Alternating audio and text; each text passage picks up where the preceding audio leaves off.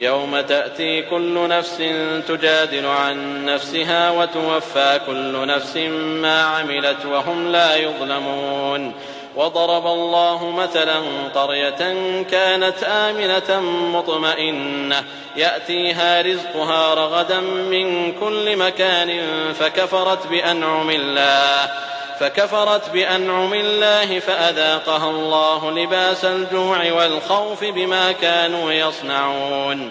ولقد جاءهم رسول منهم فكذبوه فأخذهم العذاب وهم ظالمون. فكلوا مما رزقكم الله حلالا طيبا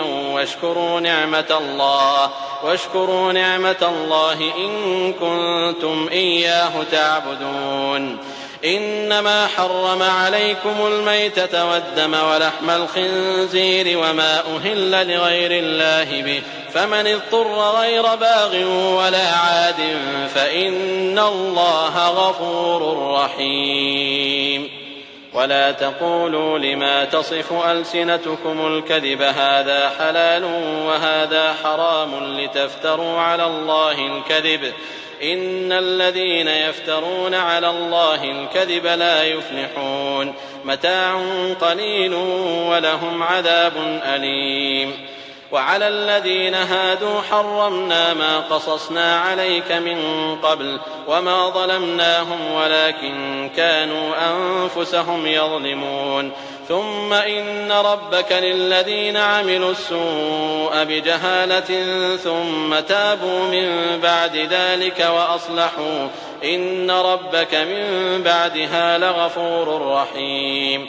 إن إبراهيم كان أمة قانتا لله حنيفا ولم يك من المشركين شاكرا لأنعمه اجتباه وهداه إلى صراط مستقيم.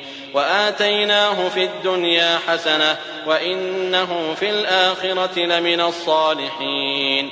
ثم أوحينا إليك أن اتبع ملة إبراهيم حنيفا وما كان من المشركين.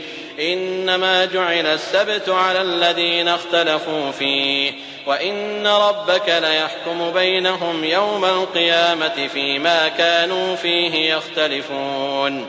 ادع إلى سبيل ربك بالحكمة والموعظة الحسنة وجادلهم بالتي هي أحسن إن ربك هو أعلم بمن ضل عن سبيله وهو أعلم بالمهتدين.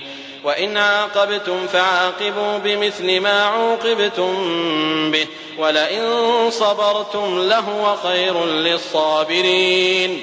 واصبر وما صبرك إلا بالله ولا تحزن عليهم ولا تك في ضيق مما يمكرون. إن الله مع الذين اتقوا والذين هم محسنون.